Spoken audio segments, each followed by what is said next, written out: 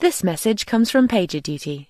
In a world of digital everything, teams need PagerDuty, a digital operations management platform that helps you stay on top of urgent mission-critical work and keep digital services always on. Learn more at pagerduty.com. EWN.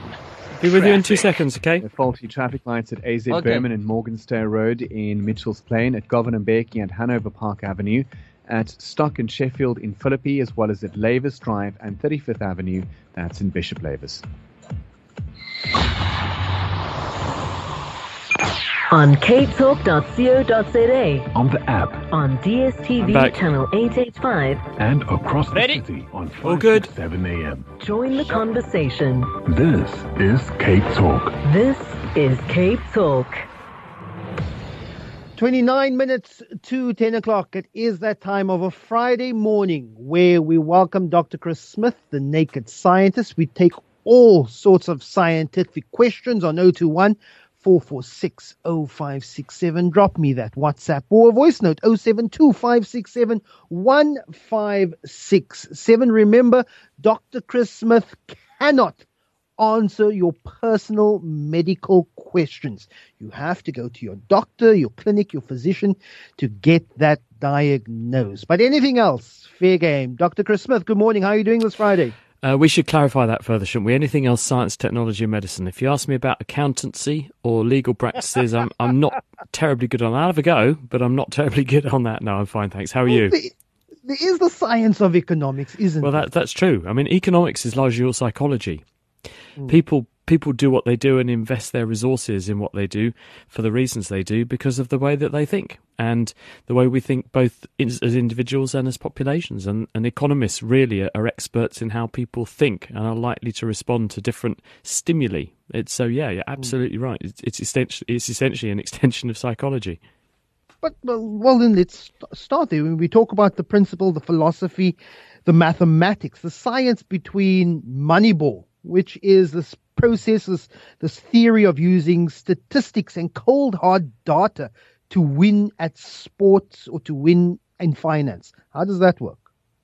Well, obviously there is a degree of science and objectivity to something like sport because people who are good performers generally are consistently good performers, and you can take in various factors that might influence those performances. You can also look at how teams are playing. You can look at team dynamics. You can look at whether or not there are good and bad people in a particular team environment.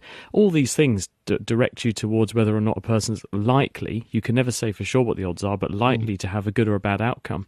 And that's what the bookies are really good at. When you lay bets on games or bets on events or bets on things happening, it's all probability. It's essentially maths, and maths is driven by a lot of data. So you can never be 100% sure on these things, but you can really make very good bets by basically learning a lot about the form or the statistics of how whatever it is you're betting on tends to perform under whatever circumstances. Well, those are my questions for the week. Brian's calling in from Somerset West. Good morning, Brian. Good morning, Lester. Good morning, Chris. Hi, Brian. Hi there. My question is, the rotary Wankel engine seemed to be such a good idea when it was first mooted, with energy going around in one direction, as opposed to the normal combustion engines where the pistons have to stop, and so on. Can you explain what happened? Why wasn't it followed through? What was the inherent fault of the idea? I'll listen on the radio. Thanks, Brian. How bizarre, Brian, because I was thinking about this literally just the other day.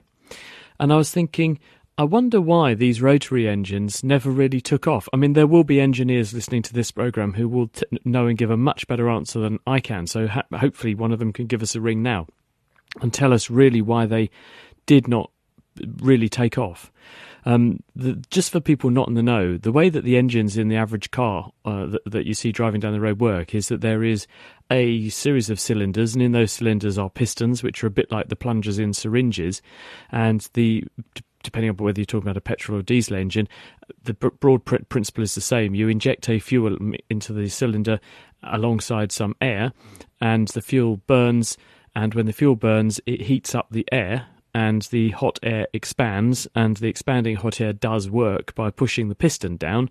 That piston movement is extracted into a crankshaft and makes the wheels go around. And then the piston goes back up to the top, pushing out the dead air and the exhaust gases and refilling the cylinder with fresh air, and the whole cycle repeats again. A rotary engine, rather than having a piston that went up and down like that, and you had to convert an up and down motion, which is what Brian's saying, into a rotary motion, rotary engines had a piston that was effectively 3 lobes that rotates in a cylinder, and as the lobe goes round, it gets the fuel at one point of the rotation, ignites the fuel in another point of the rotation, and then, having extracted the energy, throws the exhaust gases away on another part of the rotation. I can only think that the cost of construction, the cost of maintenance, the reliability and the development were just not there to make these a reliable and a reasonable and efficient and effective prospect. So really it never took off. But as I say, I suspect there are engineers listening to this who know a lot more than me about why this particular design of engine was not found to perform or deliver, and really has never been taken forward. Well, Chris, Vincent has called, and he seems to know why the rotary engine didn't take off. Good morning, Vincent. Hi, good morning. Hi, Vincent. I was a young lad in Johannesburg, and a friend of my father's was actually developing a Wankel engine, or rotary, and the main reason it didn't take off was because they used a heck of a lot of fuel. And the price of petrol, as we know, in the 70s skyrocketed, and it just wasn't economical anymore. Does that make sense, Chris? Yeah, I mean, my point was it must have been on economic grounds. In the old days, we used to build engines that were hopelessly uneconomical. There are people who come to celebrate the old cars in the area to the village where I live, and they bring cars from the sort of 1901, 1910 era to that, and some of them have the most enormous engines, bigger than the engine in my tractor, and they burn off fuel. They do sort of gallons to the mile rather than the other way round. And the engines of today are really very, very good. We've optimized them and made them extremely efficient. It may be that Wankel rotary engines weren't given enough optimization in order to get the fuel demands down. I mean, what I'm saying is that with research and development, you can make processes much more efficient, but perhaps at that time there was enough of a disincentive and the other solutions were regarded as good enough that people just developed them. But, if anyone else can join Vincent and tell us why this is the case, do please do so. Excellent. Barris calling in from Bloberg. Good morning, Barris. Morning, Chris. Morning, Lester. Just a question. We've often heard that, the higher you go above sea level, that the air becomes thinner and helicopters struggle to fly in the air. Now, always amazes me, what is it about that air that's different if we can't see it? And lastly, if I had to go below sea level in these deep mines, is the air then denser or thicker in the opposite direction as well? Hi, Barris. The answer is that at sea level, so you're walking around at sea level, you have got the height of the atmosphere in air above you. And because air weighs something, it's made of something, it's got molecules and atoms in it, and they all have mass, and the more of them there are, the more they must weigh. The air at sea level is therefore under pressure with 100 kilometres of atmosphere above it before we get to the Kármán line, which is roughly where we say space starts. So therefore you've got all that mass pushing down on you, and we call that one atmosphere. As you go upwards in the atmosphere, there's less atmosphere above you, and therefore there's less mass above you pushing down on you, and therefore the pressure drops. And the reason that a helicopter can't fly the higher you go is the way a helicopter flies is that the blades spinning round are effectively picking up a mass of air and throwing it downwards, and if you push down on something, it pushes back on you as hard as you pushed it down. So the helicopter, to stay afloat in the air, has to push more than its own weight downwards, so it gets a bigger push than its own weight upwards, so it can rise.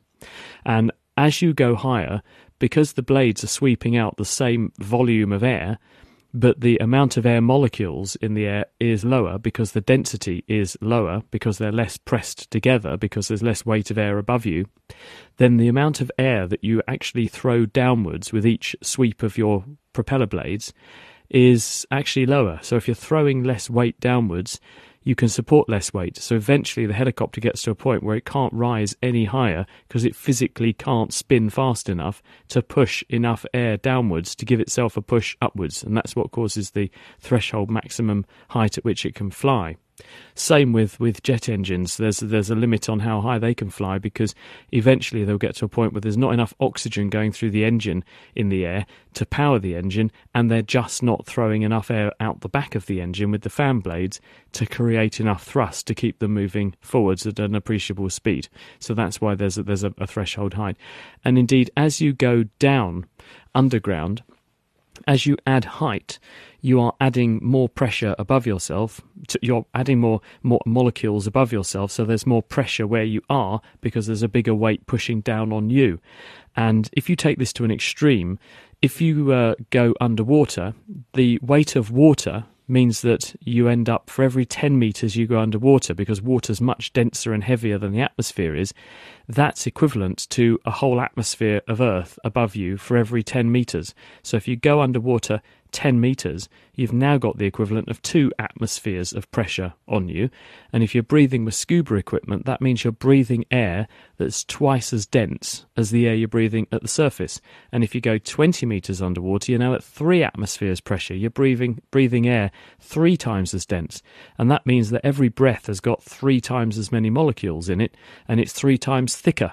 And actually, as you go deeper and deeper, if you ask a deep sea diver, they will tell you can feel that the air you're breathing is thicker, in inverted commas, to the extent that when they're doing really, really specialist, really deep dives, they will actually start to substitute much lighter, less dense gases like helium into the mixture rather than heavier nitrogen, because that actually makes the effect a bit less pronounced and makes it easier to breathe at great depth, and also gets around some of the problems with the bends, which is a slightly different issue. But yes, higher you go, less dense the atmosphere becomes, less weight on you, lower down you go, or underwater, the greater the pressure because of the greater mass of molecules above you.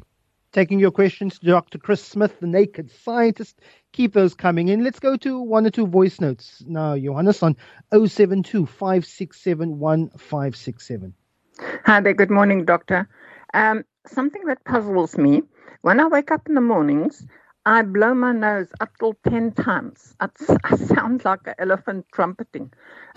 Most unladylike. Why is that? Not during the day, just in the mornings. I hope you have a good day, Anthea. What an interesting question. Well, the answer probably is that when we go to sleep, a number of things happen. Obviously, we are unconscious, but because we are asleep, we turn down all of the normal processes which are responsible for making tears, making saliva, and making mucus in the nose. So what we tend to produce tends to be a bit thicker and stickier overnight, both in our mouths, in our eyes, and up our noses. And because you are not doing that sort of general clearing process of blowing your nose a bit or sniffing and swallowing snot, which would normally be happening during the day without you even realising it, there is more of a build-up at night. And so when you get up in the morning, things do tend to have become a bit claggy and stuck together, and it does take a little while to dislodge things. I think that's part of it. Another consideration is that also, if you've been out and about during the day and picked up various pollens and dusts and things, and they're stuck in your hair, and then you're in one place in your bed at night, when you roll around on your pillow, your hair is transferring to your face and then up your respiratory passages all of the dust and stuff that you've picked up during the day. And so there can be, in some people, an allergic response that tends to intensify overnight because of the other factors that I've mentioned, less secretions to clean these things up, and so you can produce a bit more mucus, which means when you wake up in the morning, you have to work a bit harder to get rid of it. The question here is, Dr. Chris, bees and flies, both are pollinators, but flies have a bad reputation. Which is more important in nature when it comes to pollinating? I know that the bee PR campaign is really, really active. Yeah, there's a buzz about that one. The answer is that there are many things that pollinate plants. What plants care about is getting their pollen from one flower in one plant to an equivalent flower of an equivalently related plant, because that's how fertilization occurs. That's how they transfer their genetic material between plants and therefore have baby plants by producing seeds. A number of insects can do this. Although bees have the rep for being important pollinators, and indeed they are, they actually account for only a fraction of the pollination that's going on. For instance, moths. Most people don't realise that moths fluttering around are really very efficient and very important pollinators, particularly of nighttime species. Some plants do most of their reproduction at night, and moths are responsible for that, and we often don't realise. So The answer is that it comes down to whatever species you're talking about. Different flowers are optimized to attract different insects for different amounts of time in different ways to achieve their fertilization process. So I think it's too simplistic to say what's the best pollinators, because it really will come down to the species they're pollinating. And there are some plants that really do need big chunky things. For instance, tomato plants are buzz pollinators. You need big insects like big chunky bumblebees that can really jostle the flowers around to release the pollen. Other plants are much more delicate, and some plants, like some orchids, will go to extraordinary lengths to make smells that make them smell like female insects to lure in an insect that thinks it's in for a good time, and it turns up and fertilizes the flower, not another insect, but by being subverted. So I don't think it's as simple as saying, oh, bees the best. Bees are very important, but they're one of a number of very important species that do a very important job of pollinating plants, and in the process they keep us all fed, because were it not for the efforts of pollinators, we would manually have to pollinate many of the plants that we rely on to give us the food we eat, and it would mean that food was incredibly hard to produce and incredibly expensive. So be very grateful to and mindful of the insects that do this amazing amount of jobs and amazing amount of work for us and keep us all fed and watered. Let's go to a voice note now, 072 567 1567. Morning, Chris. With evolution, no one can actually or has seen or identified specification, meaning species evolving into another species. Therefore, how can science be so adamant about their proposal of macroevolution? It doesn't make scientific sense, and is illogical because there's no proof of it. Mike Clement. Thanks so much, Mike. Chris? Well, Mike, it's not strictly true that there isn't proof of this, because in fact we can see in a number of very elegant examples this sort of evolution happening, and we can see it both in real time and we can also see it in the fossil record. The fossil record's obviously a little bit harder because there are always gaps in any fossil record, because there's an imperfect record there, because it's very dependent on you finding the right fossils at the right time in the right places, filling in those gaps.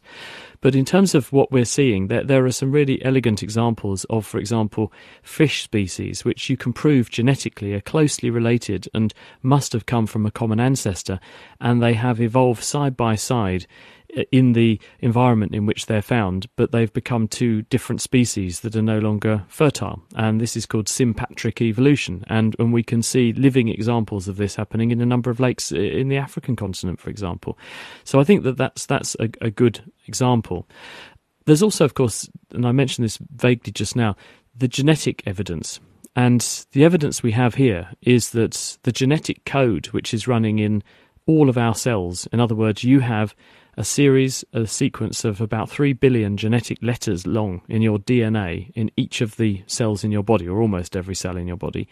And that genetic alphabet, if you take the genes out of your cells and put them into a bacterial cell, or put them into a yeast cell, or put them into a jellyfish, or put a jellyfish gene into a human cell, the same genetic code is running in all those different cell types. So if you ask the question, well, when did a human, or a bee, or a jellyfish, a bacterium, or a yeast last share an ancestor? The answer is about 3.5–4 billion years ago. And the fact that the same code is conserved across all of these different things, which are incredibly remotely related to each other, shows you, given the complexity of the genetic code and the ubiquity of the genetic code, that we must all have come from one ancestor that used the same genetic code, because it's so unlikely that as to be vanishingly impossible that we used the same code and arrived at that independently in all these different species, argues that we have come from a common source, and that common source has diversified and speciated and become a whole raft of different life forms on Earth, all of which are connected by running the same genetic code, but we've all become incredibly different over the 4 billion years or so that we've been evolving on Earth. Chris, there's a question here that's quite interesting to me. It's the person asks, can you describe multiple discovery? And just the way I understand it, I use, for example, the example of Isaac Newton and a man called Gottfried Leibniz, who both can claim to have discovered calculus at the same time, but Isaac Newton was in the UK. He was locked in because of the plague. He didn't leave his house, and Gottfried Leibniz was on the mainland Europe. But independently, they both claim to have discovered calculus. How does multiple discovery work? Well, I suppose the saying "great minds think alike" has never been more appropriate under these circumstances, has it? When people turn their attention to trying to solve a problem, because most of our great discoveries and great leaps forward have been because people have been trying to solve a problem and had to develop a new tool of some description to solve that problem.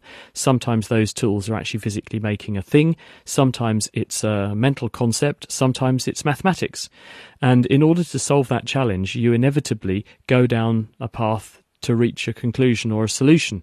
And our brains, despite the fact there's nigh on 8 billion of us all over the world, we all share a huge, very, very close match in our DNA and the way our bodies work and the way our brains are put together, which means if you take a brain that thinks in a certain way and apply it to solve a problem, it's very likely that because birds of a feather flock together, we're going to think along similar lines when trying to solve these problems and come up with very similar solutions to the same problems because of the way we're built, the way we've evolved and the way we think. So unsurprisingly, if you've got two people trying to solve a similar problem and they've never spoken to each other, but they'll be influenced by education that was around at the time, influenced by knowledge that existed at the time, and influenced by the problem that they want to solve and the tools they have available to solve it, unsurprisingly, half the time they're going to come up with solutions which might well be very similar. And it's the way science works, and it's what makes science very reassuring and reliable. It's the process of science that makes it incredibly reliable for people to trust. It makes it trustworthy because you have independent corroboration and reproducibility going on, and that actually is the central tenet of how we do science. We don't just rely on one person saying, I've done this and this is the answer. What people say is, I've done this, I think this is the answer, and then other people bring independent lines of evidence to corroborate that, or they repeat the experiments independently, or they test the experiments and the predictions in other ways and arrive at similar conclusions, giving us confidence that those conclusions, those hypotheses that were tested correctly, accurately, and the correct conclusions are being drawn. So I would say, in fact, rather than it being some kind of bad thing, I'd say that people arriving at the same solution, perhaps by slightly different routes, is a very reassuring thing. Hello, Dr. Smith. I'd like to know what happens, how much we know about what happens in the brain during the process of hypnosis, and to what degree this might explain religious and political fervor. It's Clive in Plumstead. Interesting question. Chris, have you ever been hypnotized? Yeah, it didn't work. I think the reason it didn't work is that, on me at least, is that you have to be willing to relax very deeply and transport yourself into a happy place where you are completely zoned out from all of the other distractions that are going on around you. And when someone tried to do this on me, I was far too obsessed with trying to analyse what they were doing and why they were doing it, how they were doing and how it might be working, what effects it might be having on me, to properly cooperate. So I was a non-starter, I was a no-hoper. So they basically threw me out of their experiment. You spoiled the show. But yeah, I did. They just chucked me off the stage because it was a stage hypnotist who was doing that. I think he realised that it's just not going to happen, and they threw me out. But people have done proper objective scientific work on this, and they've put people into scanners, for example. Very difficult to do this because if you've ever been in an MRI scanner, which I have a few times now, you know that it's like being put in an oil drum with someone hammering on the side of it continuously, and it's very hard to put yourself into a happy, relaxed, completely mentally zoned out state, concentrating only on what a person's saying to you when you're in that sort of environment. So these experiments are hard to do, therefore the conclusions that you can draw from them are challenging to interpret. But what people are finding is that there are networks of brain centres which tend to be more activated more of the time when you get people to go into a hypnotic state or meditate, go into a trance. And so that there does appear to be a configuration or pattern of brain activity, which probably reflects a relaxed state where you are not being distracted by or concentrating on particular tasks. You're allowing your mind to wander and be directed a bit. But hypnosis is not a magic thing. It's not something that where someone magically takes control of your attention, magically takes control of your brain and gets you to do things that you would never normally want to do, or to volunteer information that you wouldn't normally want to volunteer. It doesn't work like that, and that's really just stage performances. It doesn't occur like that, and anyone who tries to tell you otherwise is deceiving you.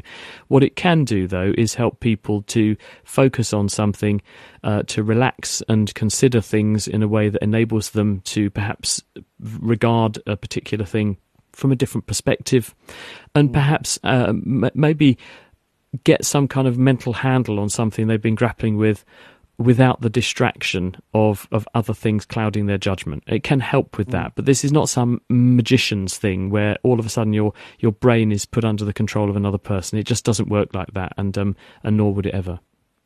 Well, Chris, in an hour's time, I'm going to be strapping into a polygraph test that we're going to be doing live on air for our Lester Tester feature. And there's been a question I've been wondering, and it comes from a line in the series Seinfeld. George Costanza tells Jerry, it's not a lie if you believe it. And if someone believes a lie, would they pass a polygraph test? Well, the way that a polygraph works, it's also called your galvanic skin response, is that you are looking at the change in the conductivity of the skin surface. And conductivity is how much electricity can pass across the skin surface, and the chief determinant of that is how much salty fluid there is. What salty fluid? It's sweat. What makes you sweat? Well, what makes you sweat is activation of your sympathetic nervous system. What's that? It's part of the automatic branch of your nervous system that does things unconsciously. And you have two branches to your automatic nervous system, the sympathetic and the parasympathetic. And when you are preparing for fight or flight, so in other words, you've got to fight and defend yourself or run away very quickly from a threat, then you activate your sympathetic nervous system. So stressful situations turn on your sympathetic nerves. Those also drive sweat glands. So if you put someone in an intensely stressful situation, such as lying, being forced to invent things quickly, defend themselves, be very nervous, those sorts of things will cause sweating. This will make your skin more conductive, and you will see a change in the galvanic skin response in that way. And so really it's a very rough measure. It's easy to thwart and is not judged to be reliable most of the time. We're just going to end off with some of the responses from people who I assume are engineers giving us a response on the Wankel Rotary Engine. Good morning, Chris Smith. We were engine rebuilders in the 70s, and the reason why the Wankel never did well, the seals didn't last. It needed a lot of compression because its revolutions were very high. Anyway, that was my take, and that was what the Mazda company was telling us. We have to replace the seals every sort of 20 or 30,000. A little bit of background to the Wankel engine. And there we have the response on what happened to the Wankel Rotary Engine, Chris. Yeah, that was my understanding, that it was not economical to keep repairing and to maintain these engines, and they hadn't been optimised. Maybe with a bit more development, a bit more research and some optimisation, they would be a more viable prospect today. But because we're on the cusp of trying to get rid of internal combustion engines, I think that really they won't be coming back. I think we've got very well optimised engines that work the way that they do, and they'll slowly be toddling off the planet in favour of electric cars mainly, and diesel engines. I think that's the way it's going to be in future, diesel plus electric. So probably we won't see a return to the days of Wankel Rotary engines anytime soon. Dr. Chris Smith, he joins us again next Friday. Again, get your questions in early. Call us at 9:30. We'll put you on air so you can get ahead of that queue and ask your scientific questions to Dr. Chris Smith, but he's back with us next week. This message comes from PagerDuty. In a world of digital everything, teams need PagerDuty, a digital operations management platform that helps you stay on top of urgent mission-critical work and keep digital services always on. Learn more at pagerduty.com.